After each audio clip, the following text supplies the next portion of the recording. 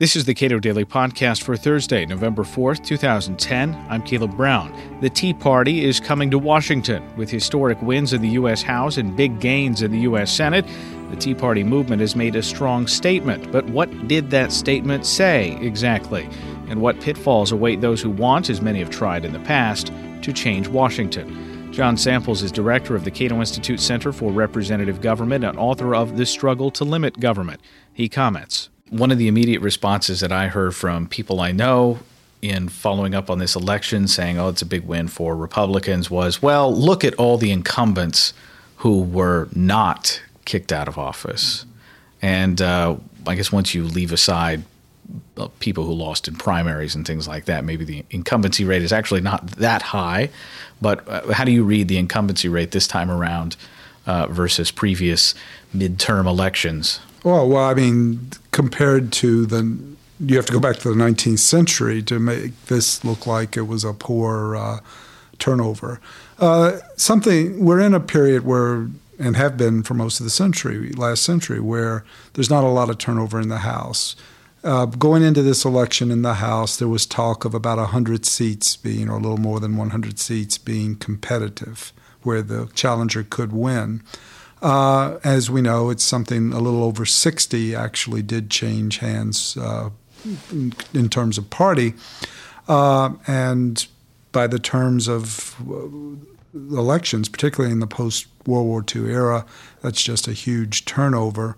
And you did have competition beyond that. But that does mean that since we have 435 members of the House, that well over 300 seats are not considered competitive, even though they're being run. I think, the Barney Frank seat is very much of an indication of what we're talking about here. It was thought that he was in trouble, but in fact he won handily. There's a lot of seats like that out there, even on a big night of change like last night. In terms of getting a better snapshot of who makes up the Tea Party in the United States, people point to Prop 19 going down in flames, but my rejoinder to that has been, well, didn't all the big Democrats win their races in California? That seems to at least give some lie to the idea that Tea Partiers are this arch conservative group. Right. Well, as you know, some of the polling that our Cato colleagues have been doing suggests that the Tea Party is divided between conservatives and libertarians, both suspicious of government, the federal government, for different reasons.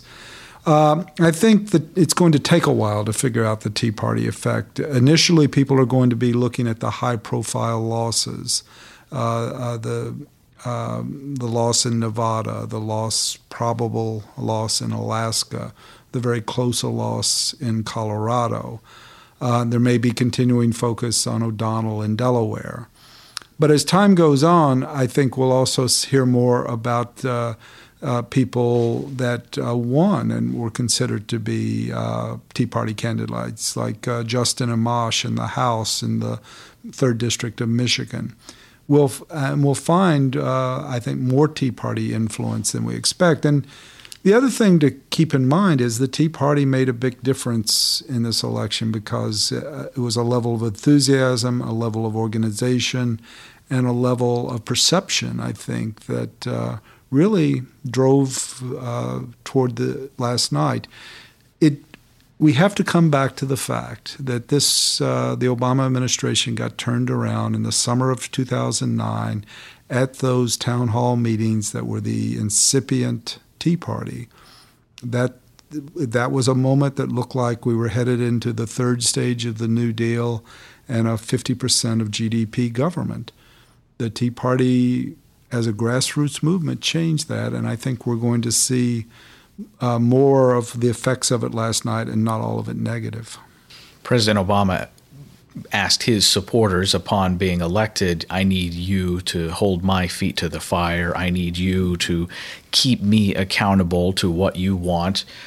He achieved perhaps a couple of things that a lot of his base at least really wanted, universal health care or a push toward that being one of those things. Is the Tea Party movement, can we really say anything with confidence about how they will be expressing themselves in the future now that Republicans have regained the House. A lot of people have said, look, this is a Tea Party movement is using the Republican Party currently as a vehicle, but I'm still a little dubious on that idea. Well, I think the real question for some months now has been, will the Tea Party, like other third-party movements or outside movements, have a lot of strength and dissipate themselves in an election? Ross Perot's statement was actually 1992, and the Reform Party thereafter was of marginal importance. I think the fact that there was a sort of mixed verdict in the sense that some of the candidates lost and some won and so on may work to prolong the Tea Party in the sense that to the extent that it is a movement of opposition, it can't be said at this point that it's completely won through, that in the way that the anti-war left or whatever progressive groups could say of Obama. So there's incentives, there's still work to be done, and that may operate to prolong the life of the Tea Party. Rand Paul ended up winning his race fairly decisively by, I believe, 12 points.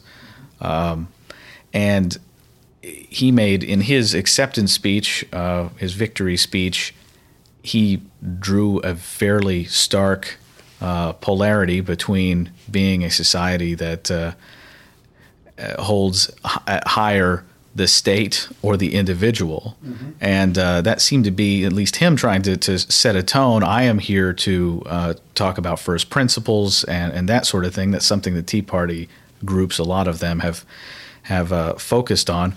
What are the pitfalls for somebody like that going to Washington and trying to work from first principles? Well, I mean, I think there are two strategies. One is that you enter into the process of bargaining and political struggle and coalitions and all of that. And the temptation is, over time, at some moment you'll be presented with, do I want to accomplish this thing or that thing, which might be fairly minimal. It might be a small tax cut or something. And do I want to do that at the price of voting for something that was I would have opposed during my election? So the sort of problem in a sense of dirty hands, of making compromises to bring about changes you hope, which may not turn out to be as big a change as you want. The other prospect is, I think you see in people like Tom Coburn, is to drive forward an agenda and keep an ideal before the public and to try to educate the public to that ideal. Rand Paul's father did that in certain ways. His son is going to have a much broader pulpit to make that case to the American people. I have to say, I'm not sure right now which one of those directions Rand Paul will take, and it's possible that he may be able to do both. Right now, we don't know, but he has placed himself in a very demanding situation. It'll be interesting to see how he governs after having campaigned pretty well. John Samples is director of the Cato Institute Center for Representative Government and author of The Struggle to Limit Government. You can get your copy at cato.org.